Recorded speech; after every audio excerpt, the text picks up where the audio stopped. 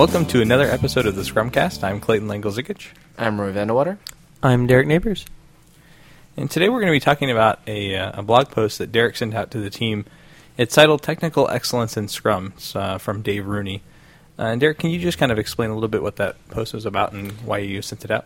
Yeah, I think it was, kind of talking a little bit about, technical excellence missing from Scrum, but I think specifically there was some talk about leadership, and so I believe it was Jeff Sutherland had kind of sent an email at one point where there's kind of a famous email floating around where they kind of talked about the first Scrum team really was an XP team that started implementing Scrum, and that all of the XP practices in some form were held up during their tenure.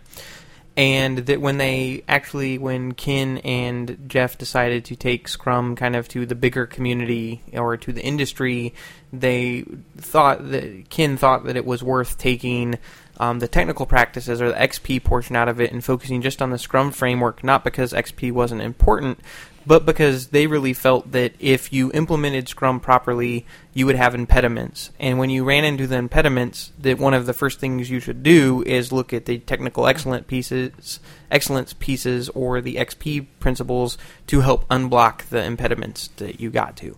And so then there was kind of a recap at Snowbird recently, a 10-year anniversary, and one of the things that I think came up from a number of people is that were called on the carpet is that if you were not really gung-ho pushing towards technical excellence, that you are not an Agile leader. That Agile leadership has basically completely fallen apart from a standpoint of they no longer push the technical practices in the ways that they should, and it's to the detriment of teams and projects. And then I believe that the author was kind of saying, hey, is that really true? Meaning that, do most Agile leaders actually spend quite a bit of time trying to push forward technical practices, but the business and the team pushes back and says, we don't have enough time to pair, or we don't have enough time to test, or it's too hard to get to continuous integration up? And is it the actual teams that are pushing back on the technical practices and not the coaches or the leadership that is failing to communicate those practices? And so that's kind of where the argument or where it was, and I thought it was relevant because I tend to fall on the side of that. I think that we don't talk about technical practices enough, and we just kind of gloss over them. Yeah, so I guess there's two questions here. Is it a case of, you take the author's perspective, Dave Rooney's perspective, and you say, hey, we're working really hard to get these technical practices out there, but the teams just aren't responding? Or is it a matter of maybe the way that we're delivering that message or the way that we're talking about those things, maybe that's not effective, and as Agile leaders, we need to find new ways to explain those things to teams? Or, I guess which side of the fence do you guys fall on? I think when I was first reading through it, and he was talking about I push these things to the team, and I've been doing it for years, and every time I get the same excuses. I get the we don't have time to test. I get the we don't have time to pair because we're coming up on a deadline, and that's something that I've seen a lot in teams as well. And part of what he's saying too is I keep trying, and they keep pushing back, and at some point, when do I give up? And is that a bad on my part that I kept pushing, but I wasn't able to convince them to actually go through with doing testing and doing pairing and doing any of the other XP practices? And I think he kind of tries to absolve himself of responsibility. And I don't necessarily want to put those words in his mouth, but I do feel like you can almost get that from as a reader, where you're like, oh, it's not my fault because it's the team's fault that they're not doing Agile. And I think that that's a dangerous position to take, no matter what you're doing. I always think you should go from the perspective of what can I do to make it different. That said, I don't think it's right for a Scrum Master or a product owner to dictate to a team that they got to do everything test driven or they have to do everything paired. I think that if you do that type of stuff, then the team's going to rebel against it, and it's been mandated from the top, and it won't work. But I have to think that there's other ways to get the team to buy into that. So, I definitely think it's a leadership problem or a coaching problem. And, to me, it's twofold. One is when I look at most people who are currently coaching, they've not been technical practitioners for more than a decade. And so it's really hard if, the last relevant project I coded on was a C project for a basically, curses interface, and I'm working with a team that's delivering, huge data sets, to the internet via APIs, high availability. It's really, really difficult for me to have any kind of respect, probably from the development team, when I say, well, just test and just pair and just this, and I'm not able to sit down and do those things with them. And I think that, to me, it's a little bit of, I like to use the Dreyfus model. Some people like to use Shurahi or whatever. And I think some of it is the Miyagi-san thing, right? Daniel-san paint the fence. And at some point, Daniel-san blows up and says, hey, bastard, why are you making me paint the fence? And Miyagi's able to show him that, painting the fence was a blocking technique that he needed to perfect, and that's why he broke the fence. And I think that, or painted the fence, and I think that that's we fall into two different categories. As one is we're not able to, or most coaches are not able to actually demonstrate the techniques to the team. Therefore, the team tries it once and says, testing is hard, it's too slow, it's way slower. Well, when the teams that I'm on that are highly proficient, and the coaches that I see that are highly proficient, testing doesn't slow them down at all. So if I could sit down and complete things as fast as a pair that isn't testing, that pretty much starts to throw the argument out pretty quick that testing is slower.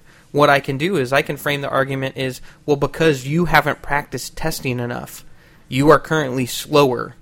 And you need to work on your skills as a tester to the point where testing does not slow you down, because it is possible to write tests and not be slower. Mm-hmm. Right? If I can't prove that, that sounds like, yeah, sure, asshole, you just want me to work harder and faster and put all this time in, and you're just a liar. Right? And I think some of it goes back to, too, is there are little practices where you might say, you need to do this because I say you need to do this for right now, because you don't know better. You're too early in the Dreyfus model to really know.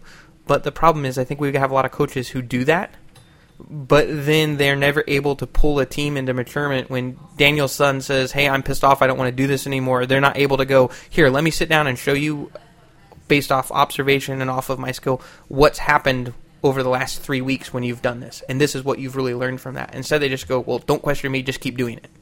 Mm-hmm. And so I do think it's a leadership problem. I mean, I think teams have valid reasons why they don't, but the best reasons are the worst excuses. Right. Like, I've seen the same thing that you're talking about testing. I've seen the exact same thing happening with pairing, where the Scrum Master, whoever comes in and says, all right, we're pairing now. And the two people go to the internet and look up what pairing means. Like, oh, that means we stick two people in front of a computer.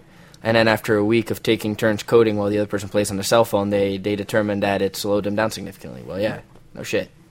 And I think that that's what's missing a lot is I agree that if somebody came in and paired with you and taught you how the appropriate way is, or showed you some different pairing techniques that help you stay focused and bring out the benefits of pairing, like, that makes a huge difference. But I think that when we see a lot of people who are in Scrum Master positions, I think especially with a lot of the large organizations that are converting over to Agile, you're getting project managers that take in that role, or you're getting organizations that don't even have Scrum Masters, just have product owners, which are former project managers. Like, these people haven't touched code in a very long time. Right. I mean, I definitely think that contributes to the problem. So I think right now, at least in the community, there seems to be this kind of delineation between, I'm an Agile coach, and I do stuff with the organization, versus someone who does technical coaching. And kind of what it sounds like you're saying, Derek, is that we can't afford to have that delineation. And if you're the person that's going to be doing coaching of an Agile nature, and I guess this kind of gets to Sutherland's point, that you really do need to be up to snuff on your technical skills, and you do need to be able to demonstrate pair programming, test first, and those kind of things. That's going to, I think that's going to alienate a lot of people right now who are using the phrase Agile coach, because that they spend a lot of the last, say, 5 years driving towards the organizational C-level kind of coaching. They don't have any concept, or maybe they weren't even ever developers, or they were developers 15 years ago. How do we kind of realign? Like, what's the new normal? Yeah, so I think I'll use baseball here as an analogy. I'm a huge analogy guy, and I think one of the things that pissed me off more than anything with the Scrum Alliance is CSC application process. is their definition, I believe, the way that they look at a coach right now today, is a coach is basically a scrum master that works with the organization instead of with the team. And I think that's an absolutely bullshit approach to what should be considered a coach. I think you can be a coach and only work with a single team and make that team excellent. To me, if you're working with multiple teams, doesn't that make you a manager instead of a coach? And so I think we do need to reframe a little bit what we consider a coach. And I think if you look at the XP coach definition and terminology, it's much different than kind of the quote-unquote capital A Agile coach or the Scrum coach type of designation. And I think that, when I look at it, going to the baseball analogy here, is, I don't know any manager currently in baseball that doesn't know all aspects of the game at a pretty deep level. Meaning, if they see somebody hitting, they know the hitting techniques. Maybe they haven't played for a while, but they are still up to date on the most current hitting techniques and everything, batting stances, you name it, how the pitchers pitch. They're fully informed, or they have access to staff that is. They have a hitting coach, they have a batting coach. They, if you go to football, you've got a line coach, a kicking coach, a quarterback coach. And I think that's for a reason. And that's because, when it comes to technical things, there are certain things that you can only know from experience. So you don't have to be the best software developer or the best coder or the best tester, but you have to understand the principles about being the best coder, the principles about being the best tester, so that you can get the most out of people who are talented and maybe do a little more. And I think we've gotten so far removed now that I think most Agile coaches, like if you tried to ask them to code an application and do it all test driven, they would fall all over themselves. That would be an impossibility for most of them.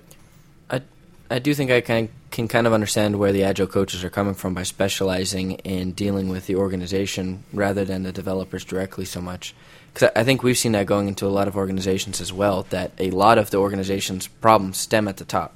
Now, there are definitely technical practices and things we can bring into a team, but a lot of times implementing those technical practices is something that's blocked from on high. Like you want to bring in something like pairing, and the team wants to try it, but they try it, love it, and then all of a sudden you get management coming in saying, why the hell am I paying two guys to sit in front of a computer? Like that, I don't understand. Yeah, so I mean, I absolutely agree in the sense of, sometimes you can't be given, a team can't be empowered to do the technical practices until the organization is ready. So you have an organization that says, I'm ready to be Agile, but in reality that just means I want my team to work faster and have less bugs, right? And so sometimes it does take some organizational coaching. And I guess to me, I think that the quality teams out there or the quality organizations out there are ones that have people that have a broad skill set, either have a broad skill set to be cross-functional, or if they're going to specialize, that they have multiple people on the team, just like the baseball team. So maybe I have a technical, if I go into engagement, I'm going to bring a technical coach to work with the teams on the technical issues, get CI, pairing, whole team, collective code after refactoring, get all that stuff under there. And maybe I've got another person on my team that is kind of the organizational coach and is going and talking to the CIO and the product development team and another group. Maybe I've got another kind of process coach or something that's more about the Scrum framework and how to get the most out of the business value and those kind of things. And so if you're going to be specialized, I think it's not fair. I think if we're going to change it, we need to say, okay, there's multiple coaches, right? So if you're not a coach that can basically coach all of the different pieces, then we need to call coaches what they are. I'm a technical coach. I'm an organizational coach. I'm a process coach. Right? If I can't do all three of those things, then I need to specifically say what I can do. I think that makes a lot of sense because to split it up like that, because I've seen before where we've gone into organizations where if you start out by helping developers, it's almost like you're seen as a developer as well, and that puts you in the wrong position among the social hierarchy of that organization to help out with, for example, executive level coaching, where even if you have the knowledge and the ability to do that stuff, you are almost seen as beneath that role, and you are no longer able to effectively help those people up there. And by splitting up that into multiple people, even if those people are able to work across those different fields, it almost makes sense to have those be distinct different people just so that they can fill their own slots in the social hierarchy of the company. So it sounds like we're kind of agreeing that to further Agile, that coaching and leadership in Agile needs to be in tune with technical excellence. Is that a fair statement? Yes, and don't confuse technical excellence with software craftsmanship. That's a good distinction. Okay, to change gears a little bit, we wanted to go to Twitter and look up an interesting tweet. So this one comes from Sandy Mamoli. That's at SMAMOL. And she says, Dear manager, it's self-organizing, not self-managing. We still need you. Cheers, your team. So what do you think? Managers in Agile, do we need them or can we throw them out the window?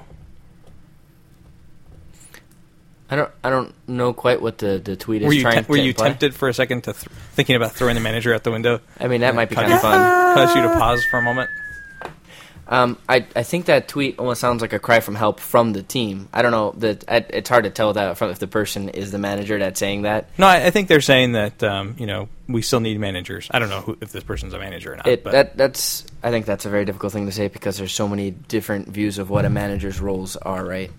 And I think that some manager thinks it's their role to completely control everything and then figure out who it is that screwed up, and that's all that matters. And there's other people who think it's very important that they protect the team from the outside and that they need to allow the team to make their own decisions and kind of provide a safe environment for them to do that type of stuff in. And I think those are two entirely different roles that can both be called manager.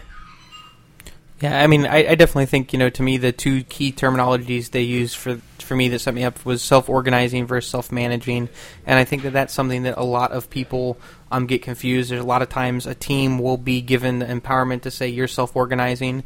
To me, the delineation is if you are self-organizing, you get to choose how to do the work. If you're self-managing, you get to decide which work to do. Mm-hmm. And it's very difficult to be on a team where you get to decide what work to do and you get to decide how to do the work. That is a lot of leeway. And it takes, I think, a very disciplined team or a very disciplined set of people to be able to work in that style. And I think what this person is saying, I don't want to put words in their mouth, is that, in a team that has been given the ability to self-organize, that management is not stepping up and telling them what needs to be done. They're just saying, hey, man, come on, perform. And the team is saying, we want to perform, but you haven't told us what you want us to do. And that's, I think, a lot of people have a lot of anxiety. I know in Integrum we've had periods in our culture where we've allowed things to be fairly self-managed, either by design or by accident, neglect. And I think that we definitely saw people's uneasiness really grow because there's a lot of doubt. Am I doing the right thing? Am I supposed to? And so if you have a structure of kind of a boss, but your boss isn't telling you what to do or what will make them proud, this would be like a parent saying, do good, kid. What would make you proud, Dad? Just do good. Just do good stuff and I'll be happy. That's very difficult to get approval. And so I think teams crave approval, and you can't have that if you are self-managed. And one kind of example that I keep seeing come up in a few different places is the question of, in an Agile team or on an Agile team, how do I gauge individual performance? And so one thing that keeps coming up is that that's the manager can assess individual performance, even though the teams are working together as a team. There's still a role for management. So I think this question is kind of topical. It comes from both sides. There's probably lots of managers who are in organizations that are adopting the Agile, and they're kind of wondering, hey, where do I fit into this whole thing? And there's also some people on the teams that are kind of like what Derek was saying. They're craving that, I don't want to say approval, but they need some direction and feedback, probably. Yeah, right. So, okay, thanks, guys. Thank you.